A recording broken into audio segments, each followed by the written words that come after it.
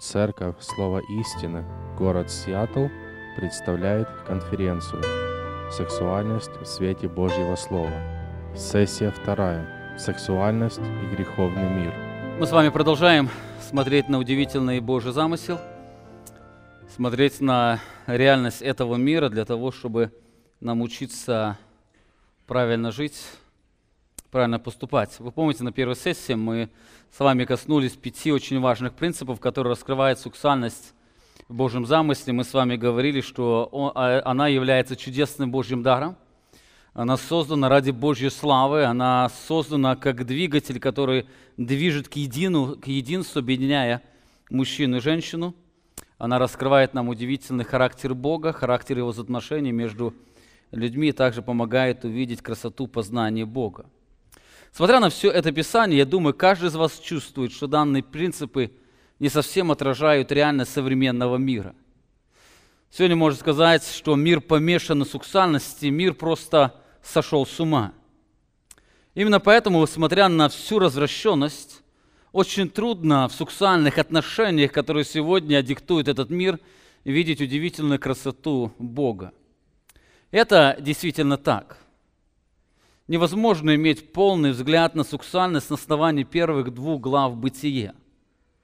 Наверное, кто читает Библию, вы знаете, что после 2 главы идет 3 глава, которая скрывает ужасающую реальность, которая отразилась также и на сексуальности людей.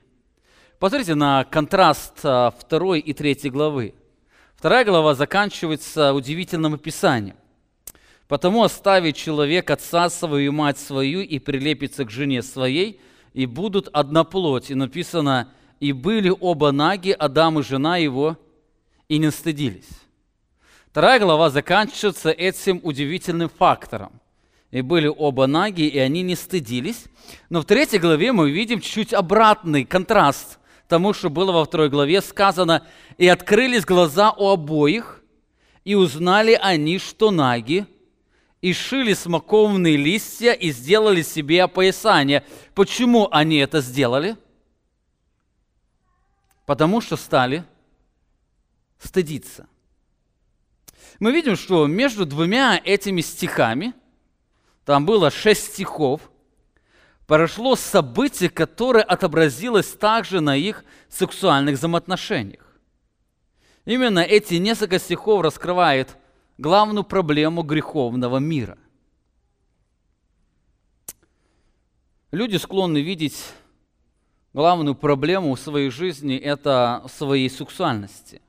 Многие, находясь в сексуальном рабстве, склонны винить свою сексуальность. Им кажется, если бы не она, они были бы свободны от греха. Им кажется, если бы не их сексуальность, они никогда не были бы зависимы от порнографии, от самоудовлетворения и других греховных проявлений. Но знаете, это совершенно не так. Проблема не в человеческой сексуальности, а в человеческом сердце.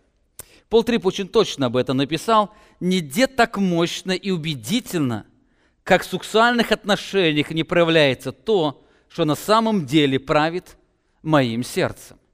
Можно сказать, что сексуальные отношения человека, они очень ярко раскрывают то, что находится внутри человеческого сердца. Христос прямо говорил об этой реальности.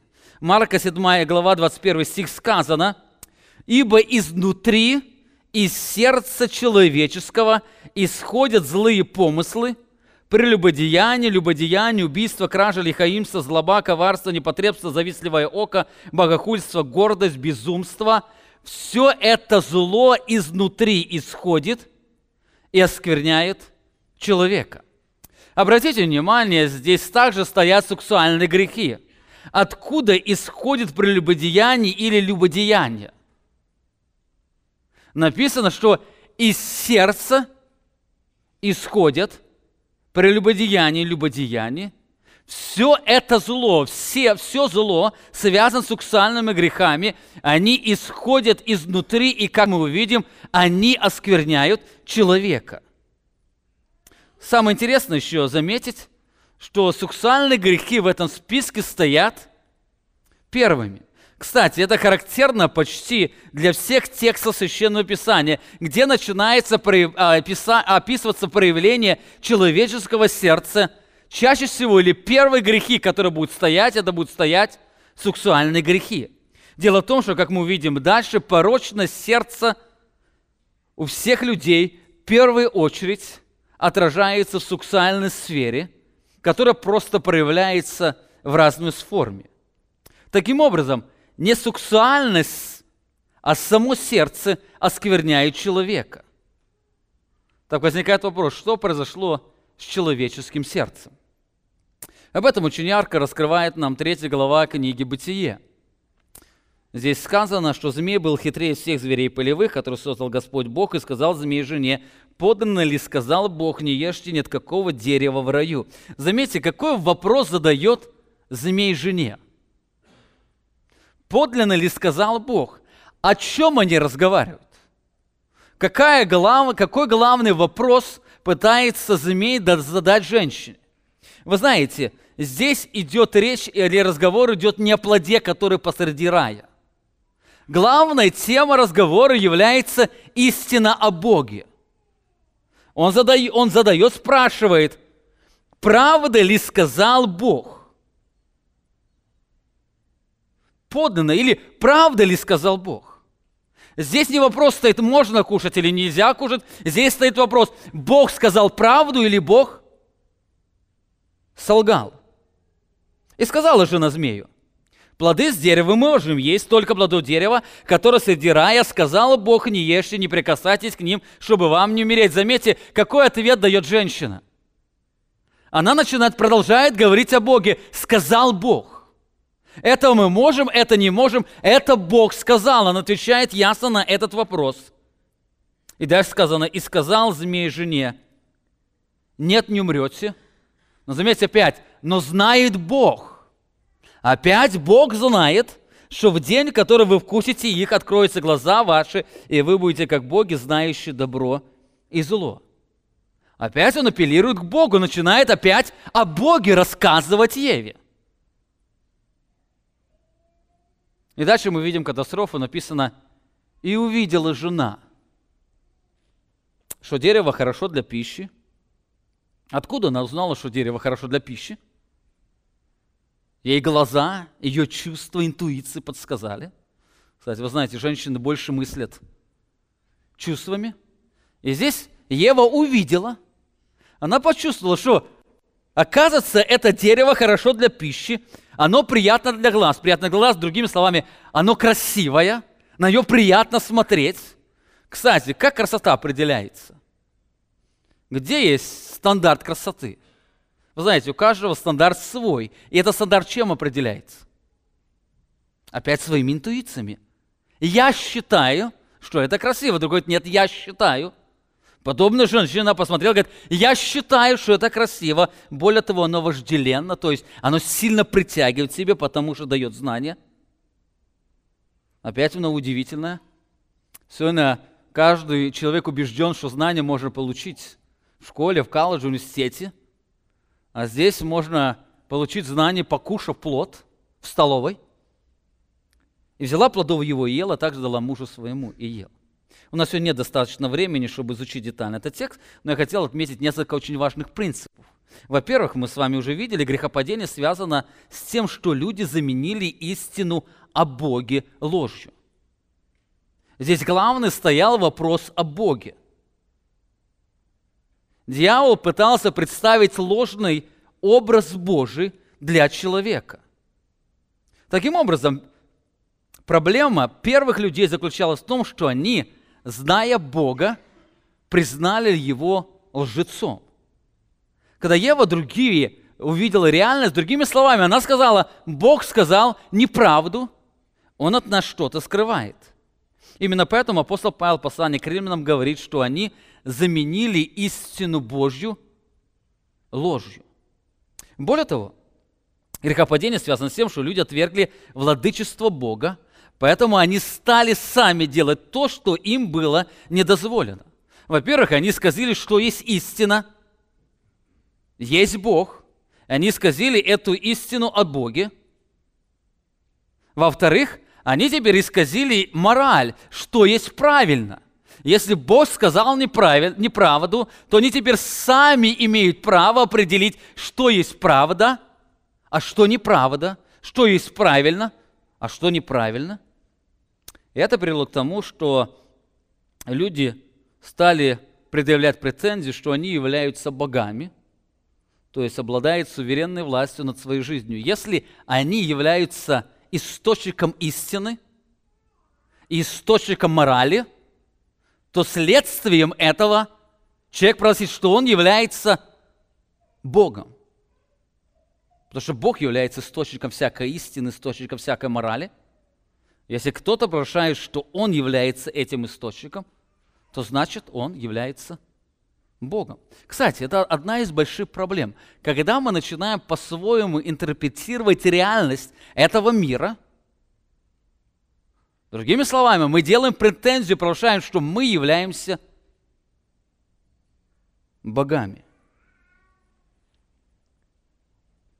Именно поэтому девизом жизни людей стало утверждение, что все для них создано, и они являются все во всем. Как сказано о Христе, все для Него и все им, так человек. Именно поэтому все стало вращаться не вокруг Бога теперь, не вокруг Божьей славы, а вокруг самого человека.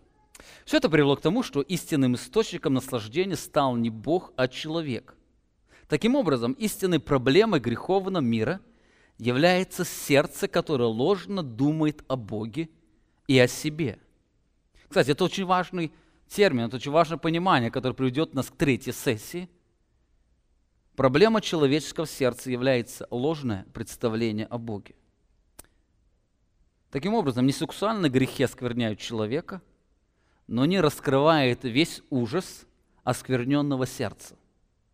Если у вас есть проблема с порнографией, помните, не проблема вашей сексуальности. У вас проблема с вашим сердцем. Если у вас проблема с самоудовлетворением, помните, проблема не в самоудовлетворении, не в сексуальности, а проблема находится глубоко в вашем сердце. Это просто раскрывается то и вылазит из сердца то, что там есть. Более того, отвержение Бога поставило человека в рабство. Сегодня мы живем в мире, где многие пытаются отстоять свободу человеческой воли. Это происходит как в светском, так и в религиозном мире. Все говорят, что человек волен делать то, что он хочет. И правильно, если он Бог, значит, он волен делать то, что он хочет. Писание раскрывает, хотя человек привык провозглашать о своей свободе, в сущности, он остается быть рабом. Рабом своей похоти. Кстати, слово «похоть» в Писании, это слово не всегда означает сексуальное желание. Слово «похоть» означает это сильное желание чего-то, влечение к чему-то, вожделение или жажда чего-то. Именно похоть, она привела первых людей к греху. Иаков говорит, в искушении никто не говори, Бог меня искушает, потому что Бог не искушается злом и сам не искушает никого, но каждый искушается, увлекаясь, обольщаясь собственной похотью. Похоть же, зачав, рождает грех, и сделанный грех — смерть. Именно это ярко отражается в грехопадении первых людей. Посмотрите, сказано, «И видела жена, что дерево хорошо для пищи, что оно приятно для глаз, и вожделенно». Слово «вожделенно» его сильно хочется. Она сильно жаждет его. Заметьте, можно сказать, что грехопадение первых людей, она началось еще до вкушения плода.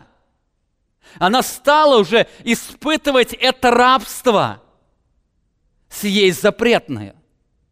Уже тогда для нее стало создание запретный плод, он сладок. А все началось с того, что она заменила истину о Боге ложью. Это поставило ее в рабство ее похоти. И вкушение плода, оно раскрыло ее греховное, похотливое сердце.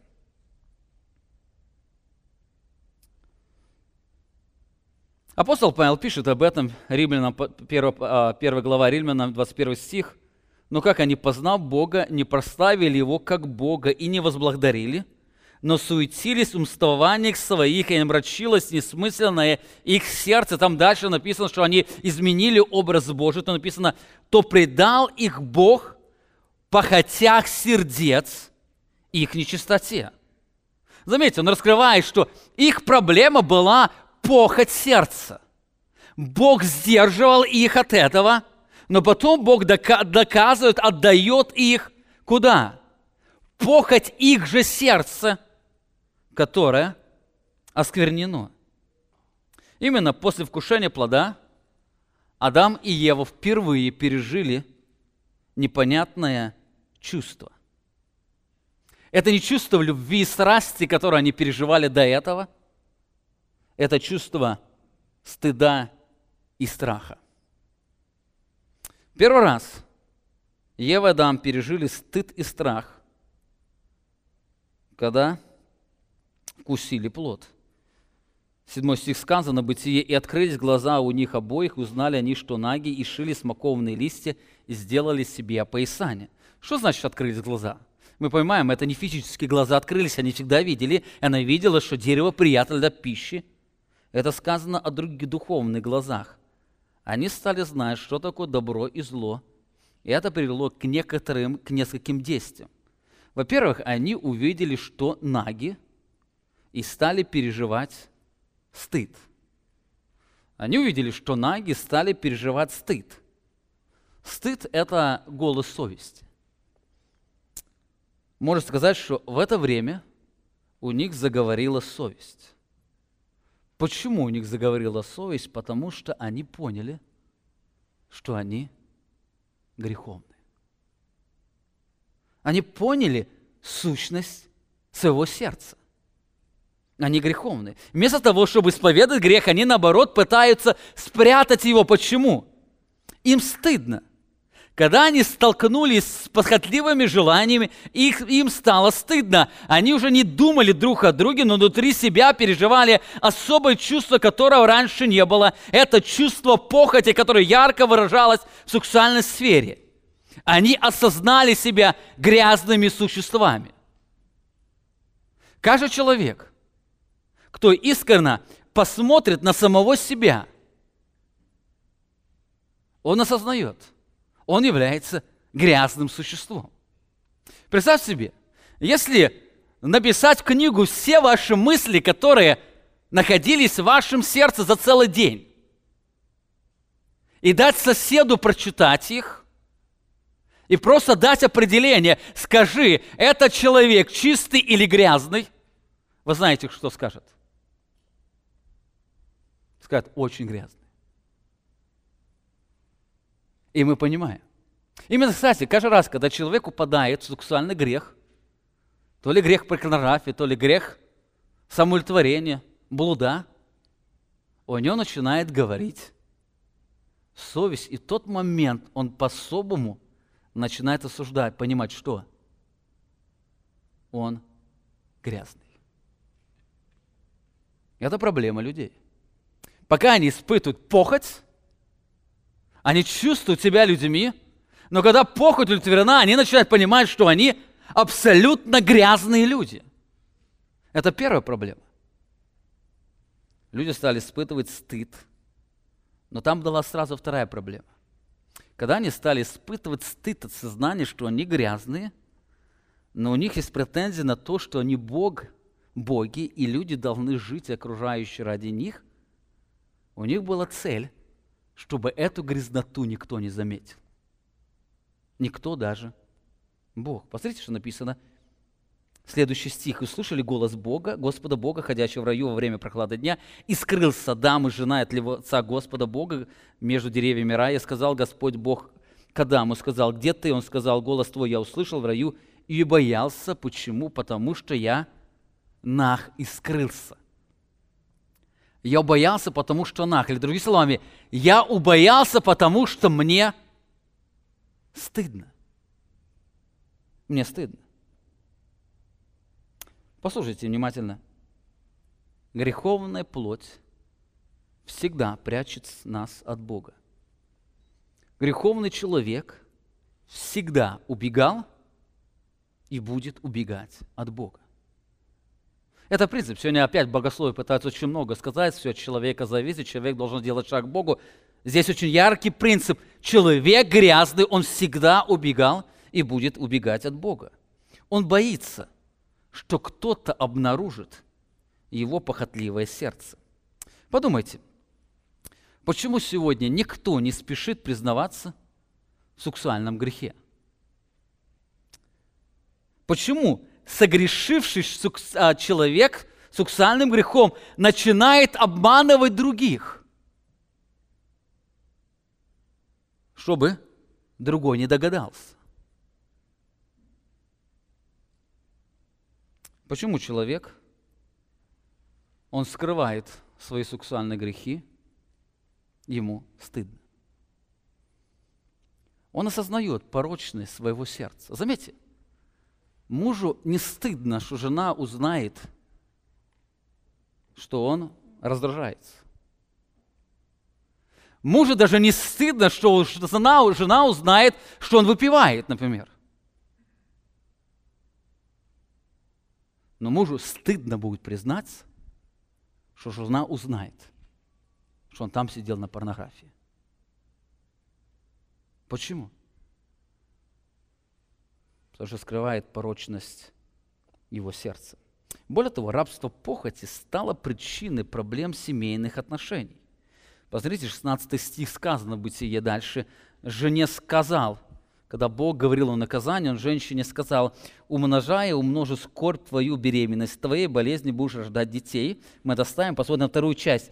«И к мужу твоему влечение твое, и он будет господствовать над тобою». Здесь сказано, что у женщины будет сильное влечение к мужчине. Что это значит?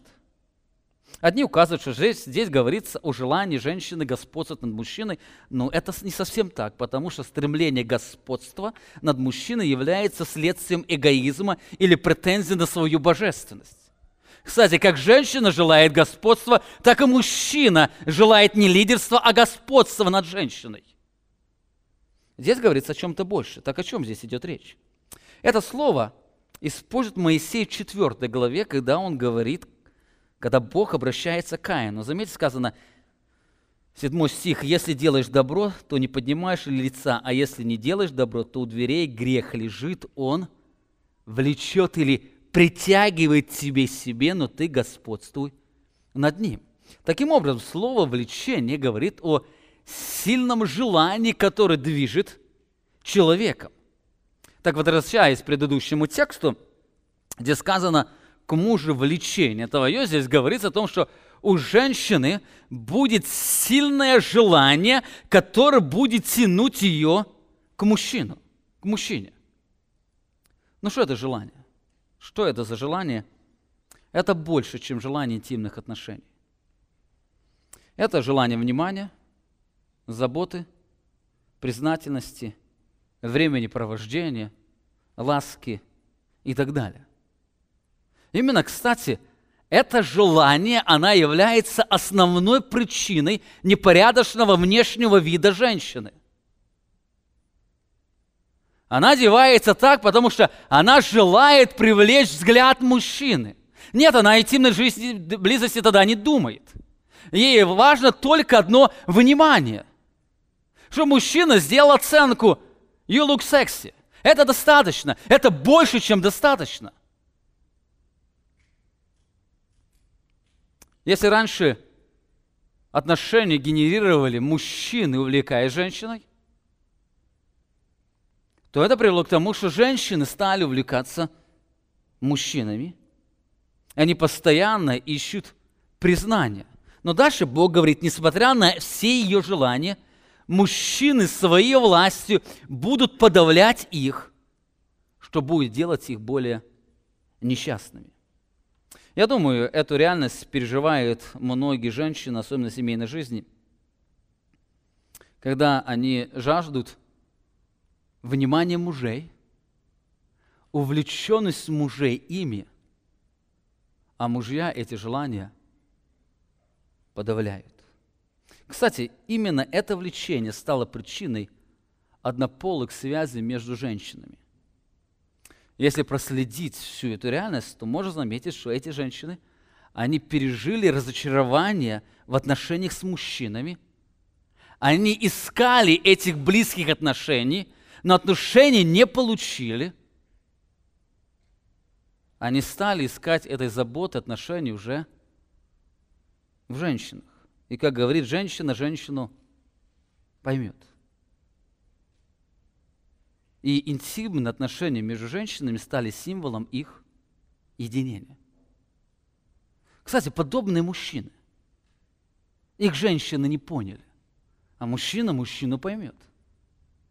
И когда у них стали близкие отношения, то символом этого единения стали интимные отношения. Таким образом, однополые браки – проблема не сексуальности, проблема порочности сердца. Кстати, мир пытается сегодня по-другому сказать. Они родились такими, у них такая направленность. Не в этом вопрос, вопрос человеческого сердца. Из сердца все это исходит. Итак, мы с вами посмотрели на два уже принципа, раскрывающие реальность этого мира. Во-первых, главной проблемой греховного мира является это порочность человеческого сердца. Во-вторых, порочное человеческое сердце ставит человека в рабство похоти. Он всегда живет этим желанием неутолимым. В-третьих, Писание раскрывает, что двигателем греховного мира стала сексуальность. Мы видим, что главная проблема человека – это оскверненное сердце, которое поставило его в рабство похоти. Так двигателем этой похоти как раз и является человеческая сексуальность. Если раньше она была двигателем, направляющим Адама и Еву наслаждаться Божьей славой, то теперь, после грехопадения, она стала направлена на поиск личного удовлетворения или личной выгоды в жизни. С одной стороны, люди движимы сексуальностью для удовлетворения своих похотливых желаний плоти. У человека есть свои желания, и теперь сексуальность, она движет его тем, чтобы удовлетворить эти желания. Пол 3 пишет: в нашем падшем мире мотивация для секса чаще всего служит столь мелкой цели, как личное наслаждение индивида. Поэтому эгоистические мальчики-подростки принуждают своих подружек к оральному сексу. Женатые мужчины заставляют жен ублажать их, мало заботясь о том, чтобы те ощущали себя любимыми и желанными. Неженатые мужчины и женщины бороздят интернет в поисках сексуального удовлетворения. Этот список можно дальше продолжать.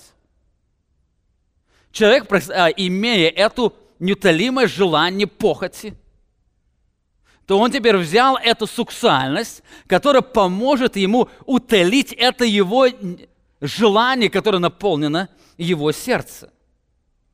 Писание раскрывает, что люди направили всю свою сексуальность на удовлетворение похоти своей плоти. Римлянам 1 глава 24 стих сказано: «То и предал их Бог похотям сердец и их нечистоте, так что они сквернили сами свои тела». Опять говоря о нечистоте, он говорит о сексуальной нечистоте. Предал их Бог, их вся эта похоть или желание сердца стало выражаться в сексуальной распущенной жизни.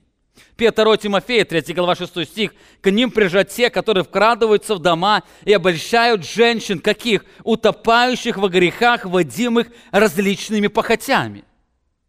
Здесь не обязательно говорится именно о сексуальных похоти, о желании. Они имеют постоянное желание, и лжеучителя, они пользуются на этом желании человека. Почему сегодня церкви лжеучителей растут? Там, где проповедуется Евангелие процветания, Бог сделает вас богатыми, люди толпами идут. Почему? У них есть неутолимое желание больше иметь. Там, где сексуальная распущенность, люди туда опять бегут. Почему? Там утоляется их неутолимое желание. Люди бегут. Ефесянам 4 глава 19 стих апостол Павел пишет: «Они, дойдя до бесчувствия, предались распутству так, что делают всякую нечистоту с ненасытимостью».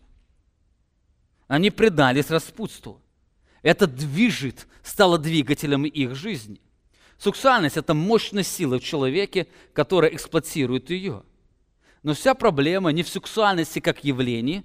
Сексуальность, мы говорили, это чудесный, добрый Божий дар. Проблема в том, что порочное, похотливое сердце стало управлять сексуальностью. Оно направлено на удовлетворение самого себя. Это одна реальность. Когда человек движим сексуальным влечением. Это когда сексуальность, она используется для удовлетворения своих похотливых желаний. Но есть другая сторона. Многие люди, особенно женского пола, стали пользоваться сексуальностью других людей. С одной стороны, мы видим, человек использует сексуальность для того, чтобы удовлетворить свои похотливые желания.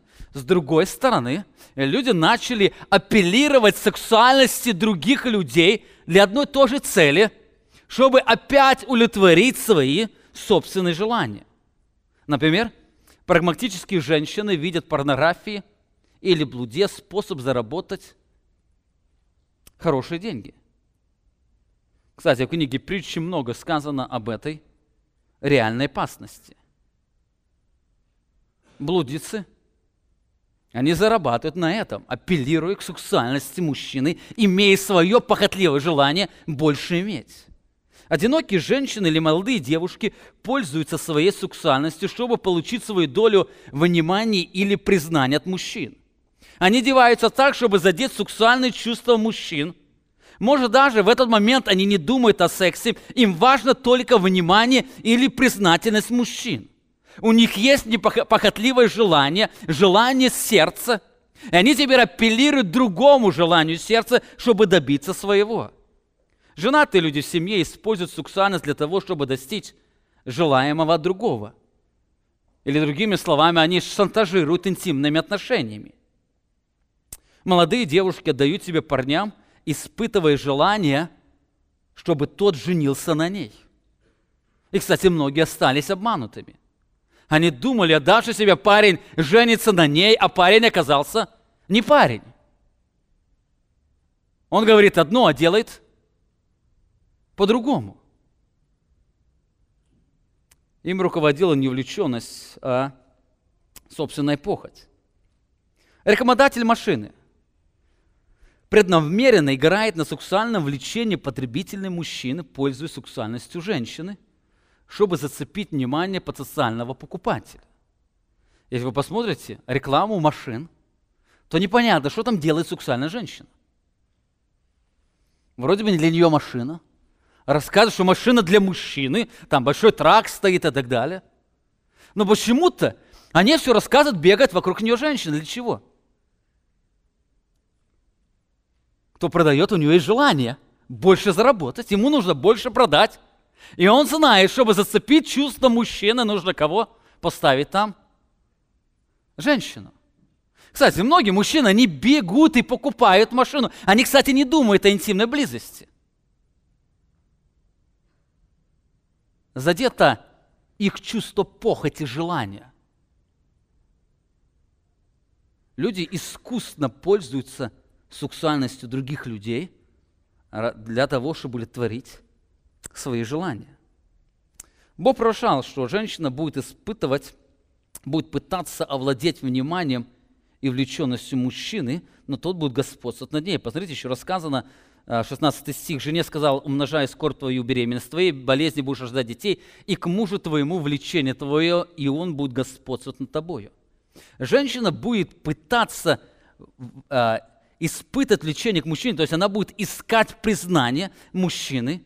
Именно ища признание, она будет пользоваться двигателем порочного этого мира, это собственной сексуальностью, оперируя сексуальности другого человека. Она будет играть на сексуальности мужчин, используя сексуальность собственного тела, но никогда не достигнет желаемого результата, потому что мужчины будут использовать сексуальность только ради себя. Послушайте, женщины, это ложь, что вы своей сексуальностью можете изменить порочное сердце мужчины. Это ложь. Более того, это ложь, когда мужчины, прося незаконного секса, убеждают вас в своей любви к вам. Пол 3 писал об этом. Недозволенный секс никогда не обращается с другим человеком как с объектом сердечной привязанности. Недозволенный секс никогда не бывает движим и определяем жертвенной любовью к другому человеку. Недозволенный секс никогда не желает другому человеку добра. Каждый раз, когда парень предлагает интимные отношения до брака, он ясно заявляет: я тебя не люблю, ты мне как личность неинтересна, мне нужно только твое тело. Поэтому я готов ради своей похоти ранить всю твою внутренность. После этого ты будешь переживать страдания, мучения, но мне это не интересно. Мне главное ублажить свою похоть. Это проблема с недозволенным сексом. Именно по этой причине многие молодые девушки в наивности, отдавшие себя, были разочарованы. Это реальность мира. Женщина никогда не добьется внимания мужчины, апеллируя к сексуальности его.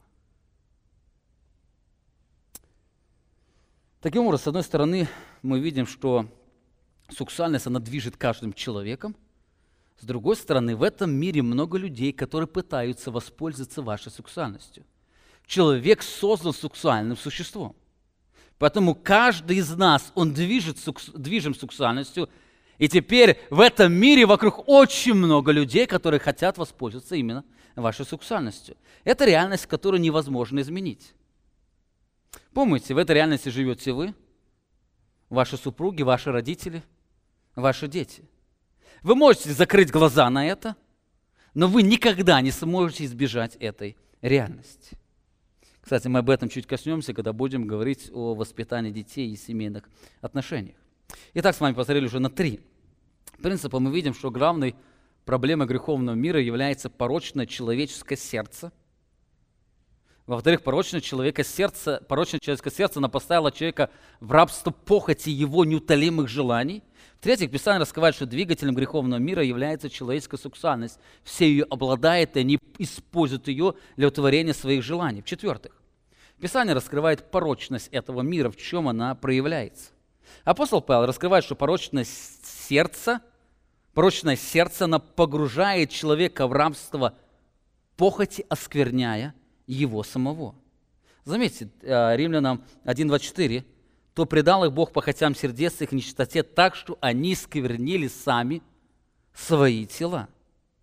Заметьте, не тело оскверняет душу, а оскверненная душа оскверняет тело. Не тело оскверняет сердце, но оскверненное сердце, оно оскверняет тело. Безнравственный, сексуально нечистый человек – это человек, имеющий нечистое сердце. Человек не может жить в блуде и порнографии, при этом иметь чистое сердце. 1 Коринфянам апостол Павел пишет: «Убегайте блуда, всякий грех, какой делает человек, есть вне тела, а блудник грешит против собственного тела, потому что он собственное тело погружает в нечестие». Если посмотреть на этот мир, то можно заметить, как он все сильнее и сильнее погружается в нечестие. Погружение в нечестие имеет несколько проявлений. Одно из проявлений – это озабоченность фигурой тела. Эта болезнь, она сильно поражает сердца многих людей, особенно женского пола. Желание иметь сексуальную фигуру стало причиной многих слез, раздражений, различных диет и так далее. Проблема не в том, что человек желает иметь худое телосложение. Проблема в том, чем движет его сердце. Заметьте, человек ради сексуальности может днями не есть ничего. При этом ему трудно даже будет один день побыть в посте ради своего сердца. Ради тела без проблем любая диета. Ради здоровья любая диета. Ради духовного здоровья нет, вечная диета. Ни Писания не читают, не молятся, и в посте не могут побыть. Это одно из проявлений. Сексуальность, она проявляется в озабоченности фигуры тела. Еще одно проявление порочного сердца – это внешний вид. Люди стали одеваться так, чтобы вся их сексуальность стала достоянием для других людей. Им нравится, что они думали, что они выглядят секси. Они одеваются так, чтобы, раскрывая свою сексуальность, играть на сексуальных струнах других людей. Апостол Павел пишет о верующих людях в контексте церкви, 1 Тимофея, 2 глава, 9 стих, чтобы также и жены или женщины приличном одеянии со стыдливостью и целомудрием украшали себя не плетением волос и так далее. Они с целомудрием или со стыдливостью. То есть стыдливость говорит о том, что они одевались так, что было им стыдно, если они заденут сексуальные чувства другого человека, а целомудрие они одевались, контролируя собою, имея самодисциплину, контролируя, одеваясь так, чтобы не раскрывать сексуальность собственного тела и не играть на сексуальных струнах других. Еще одним проявлением порочного сердца – это мечтание. Мы видим, это фигура тела, это внешний вид, это мечтание. Даже вот хорошие мечтания, они находятся в самой глубине человеческого естества, которая не видна окружающим людям. Христос говорит об этом, а я говорю вам, что всякий, кто смотрит на женщину с вожделением, уже прелюбодействует с нею в сердце своем. Истинное мечтание является претензией на власть. В них человек пытается в своем сознании нарисовать совершенно в другом мире, дизайнером которого является он. И он удовлетворяет реальность, в которой его поставил Бог. Поэтому он в своем сознании убирает Бога с трона и в своем сознании рисует собственный мир, где он является Богом, и там все вращается вокруг его желаний. Это страшная вещь, когда человек предается фантазиям, вследствие ему становится труднее воспринимать реальный мир, где он Богом не является. Именно поэтому люди часто впадают в одиночество или в депрессию, люди называют. Это состояние, когда люди погружаются в себя. Они в своем сознании нарисовали свой собственный мир. И они в этом мире находят удовлетворение. Их удовлетворяет этот реальный мир, в котором они живут. Еще одним проявлением порочности сердца – это самоудовлетворение или мастурбация. Это также игнорирование Божьего замысла. Для человека сексуальность вместо инструмента, который влек бы его к женщине, он влечет его к собственному телу. Таким образом, секс становится для него идолом, которого он поклоняется. Сексуальность была создана для того, чтобы скрепить мужчину и женщину, раскрыв удивительное отношение Бога к Божьему народу, но человек начинает использовать это проявление для того, чтобы удовлетворить свою похоть. Еще одно проявление порочного сердца – это порнография. Это явление сегодня поражает все общество. Пол Трип пишет: «Я понимаю, почему так много мужчин попадают в зависимость от интернет-порнографии. Если секс для вас никогда не был актом взаимной любви, если вы использовали тело своей жены главным образом для достижения личного наслаждения, если жена была для вас всего лишь средством разрядки сексуального напряжения, то нет ничего удивительного в том, что вы поддаетесь искушению заменить свою жену цифровыми картинками, эгоистическими фантазиями, которые успешно справляются с этой задачей». Заметьте, проблема вся исходит, опять же, из состояния сердца. Проблема порнографии не то, что человек упал. Она раскрывает всю его состояние порочности сердца. Если это женатый человек, кстати, с брака он никогда не освобождал от порнографии. Или женатый человек попадает в порнографию, нужно понимать о том, что у него проблема даже взаимоотношений с женой.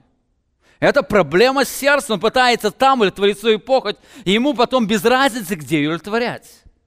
Важно помнить, что порнография совершенно игнорирует Божий замысел, который был вложен в сексуальность. Более того, порнография является одним из разновидностей блуда, который предлагает увлеченность другим телом. Кстати, слово порнография исходит от греческого слова порнео, которое на русский язык переводится как блуд. Это разновидность блуда. Еще одним проявлением порочности сердца – это эгоистический секс.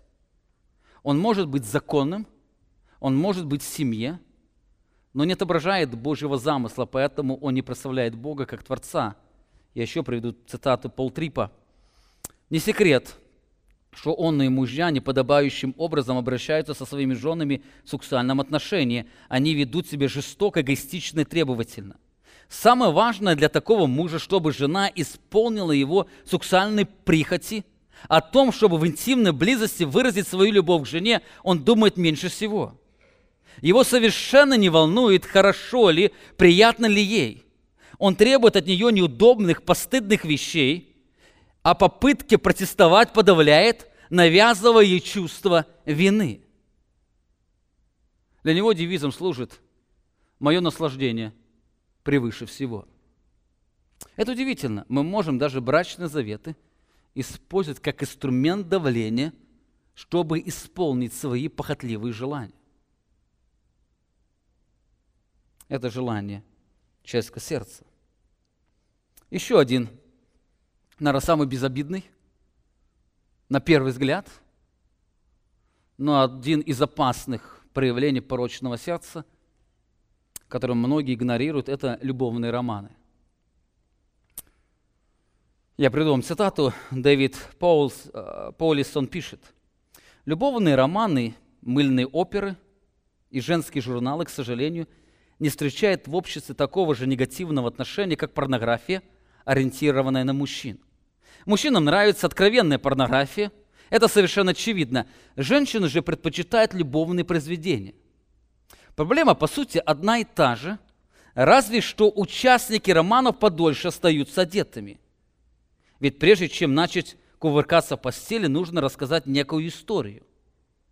Любовные романы – это своего рода порнография для женщин». И дальше он пишет: «Жанр любовных романов стал не в новинку и для христианских издательств. Секса нет. Рыцарь в блестящих доспехах – это обычно высокодуховный лидер, который женился на женщине, прежде чем лечь с ней в постель. Но фантазии все так же вызывает жажду интимности, и романтическая похоть остается внутренним двигателем, который побуждает женщин покупать такого рода литературу». Такая же проблема. Кто-то стал писать такие книги для того, чтобы заработать. Он апеллирует к сексуальности, к желаниям женщины, которая любит в фантазиях рисовать романтическую обстановку. Эта книга, она хорошо раскрывает. И в сознании женщины начинают происходить все различные фантазии. Она жаждет, чтобы эти люди поскорее женились и легли в постель. Эти все различные представления – это выражение порочного человеческого сердца. Я знаю, что немногие женщины любят читать богословскую литературу, хотя апостол Павел пишет Тимофею, чтобы он учил женщин, чтобы они учились. Но любовные романы идут на расхват. Телевизор постоянно включенный, который рисует этот мир, представляя любовные картины, которые люди жаждут.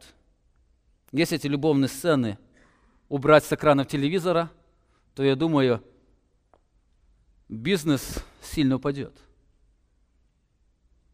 Если убрать любовные фрагменты с книг, книги будут меньше покупаться. Кто-то на этом зарабатывает, апеллируя к сексуальности других людей. Но проблема вся заключается в том, что женщины, соприкасаясь с этой литературой, они строят другой мир. Им потом трудно жить в реальном мире. Многие женщины начинают искать принцев на коне, которых видели по телевизору там, или которых прочитали в книге, но вы знаете, это все фантазии людей. То, что вы видели по телевизору, эти отношения, никого их не было. И то, что вы книги прочитали, их также нету. Но женщина начинается в сильном поиске этих ощущений, что приносят страдания в их жизни. Это только небольшой список порочности этого мира. Сюда можно добавить еще более глубокое нечестие, как гомосексуализм, скотоложество, педофилия и так далее. Этот мир просто разрывается в сексуальной порочности. Итак, у нас осталось немного времени. Я хотел посмотреть еще одну новую реальность. Мы увидели о том, что главной проблемой греховного мира является сердце. Порочное сердце, оно поставило человека рабство похоти.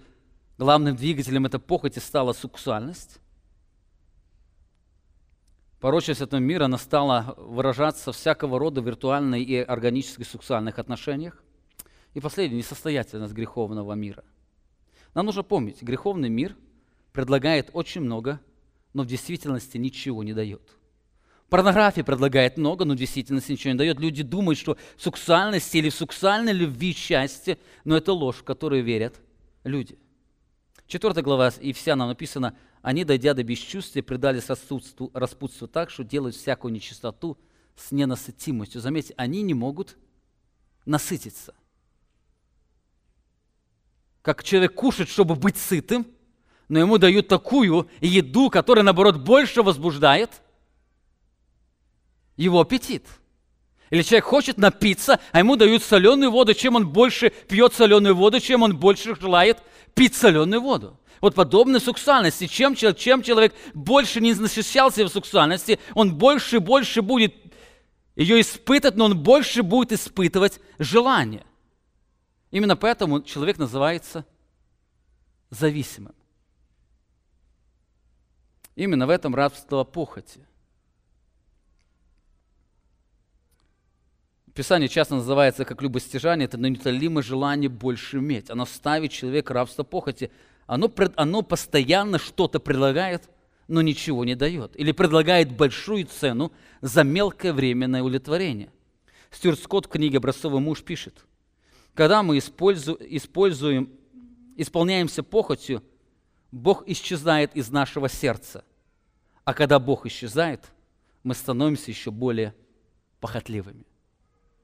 Посмотрите, когда мы исполняемся похотью, Бог исчезает из нашего сердца. Но когда Он исчезает, мы становимся еще более похотливыми. И этот круговорот также идет. Посмотрите еще раз на слова Бога. Он говорит: женщине сказал: умножай скорбь твою. Дальше: и к мужу твоему влечение твое, и он будет господствовать над тобою. Женщины или жены, если вы хотите найти счастье в ваших мужьях, вы никогда его там не найдете. Помните, мужчина или муж создан не источником наслаждения, а инструментом наслаждения Бога. И поэтому, сколько он не будет посвящать своего времени вам никогда не будет достаточно. Я думаю, многие мужья это замечали. Жена жалуется: времени недостаточно. Он начинает больше посвящать, а через некоторое время он слышит те же самые слова. Недостаточно. Нет, потом есть еще одно эффективное слово. Время достаточно, но неэффективно. Не найдет самоудовлетворения. Кстати, как мужчина не найдет счастья в женщине, так женщина никогда не найдет счастья в мужчине. Эти отношения не даны, чтобы женщина и мужчина не могли наслаждаться вместе Богом. Именно тот человек, кто наслаждается Богом, он действительно будет испытывать наслаждение со своим супругом. Более того, все это не только ставит нас в положение зависимости, но также ставит нас в положение Божьего гнева. Здесь сказано, Колоссянам 3 глава 5 стих: «Итак, умертвите земные члены ваши: блуд, нечистоту, злую страсть, похоть и любостяжание». Слово «любостяжание» – это слово, которое означает желание, неутолимое желание больше иметь, которое есть идолослужение, за которое гнев Божий грядет на сынов противления. Заметьте, все эти грехи, они ставят нас в положение идолопоклонников, за что грядет Божий гнев. Порочность этого мира не только не утоляет, она делает нас зависимыми и ставит нас в положение Божьего гнева. Итак, с вами посмотрели на 5 важных принципов, раскрывающих реальность этого мира. Во-первых, главной проблемой греховного мира является наше порочное сердце. Во-вторых, порочное сердце поставило нас в рабство похоти. Мы постоянно испытываем желание, неутолимое желание. В-третьих, двигателем греховного мира или наша похоть, она руководствуется сексуальностью собственной и апеллирует к сексуальности других людей.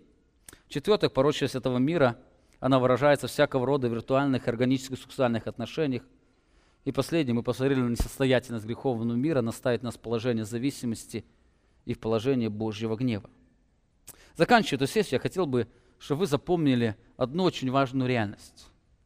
Помните, с одной стороны, сексуальность движет вами, с другой стороны, в этом мире есть много людей, которые пытаются воспользоваться ею. Эту реальность вы никогда не сможете изменить. В этой реальности живете вы, ваши дети, ваши супруги, ваши друзья. Вы можете жить, игнорируя эту реальность, то вы никогда не сможете ее избежать. В следующей сессии, если Бог даст, мы с вами посмотрим, как мы можем жить в этой реальности, о которой мы с вами говорим. Аминь. Помолимся. Великий, славный, превознесенный Бог, Ты даровал нам сегодня эту возможность, погружаясь в Твое Слово, видеть реальность этого мира. И там раскрываешь не только благословение, не только удивительный Твой замысел, но Ты раскрываешь нам и последствия грехопадения, которое отразилось на наших взаимоотношениях. Сегодня весь этот мир, он движим сексуальностью. Многие пытаются воспользоваться ею ради удовлетворения своей похоти. Научи нас правильно смотреть на этот мир. Научи нас помнить о истинной проблеме, что истинная проблема заключается в нашем сердце. И только Твое Евангелие может освободить его, наш великий славный Бог. Аминь. Вы прослушали проповедь пастора Павла Львутина. Другие проповеди и информацию о нашей церкви вы можете найти на нашей странице в интернете www.slovoistины.org.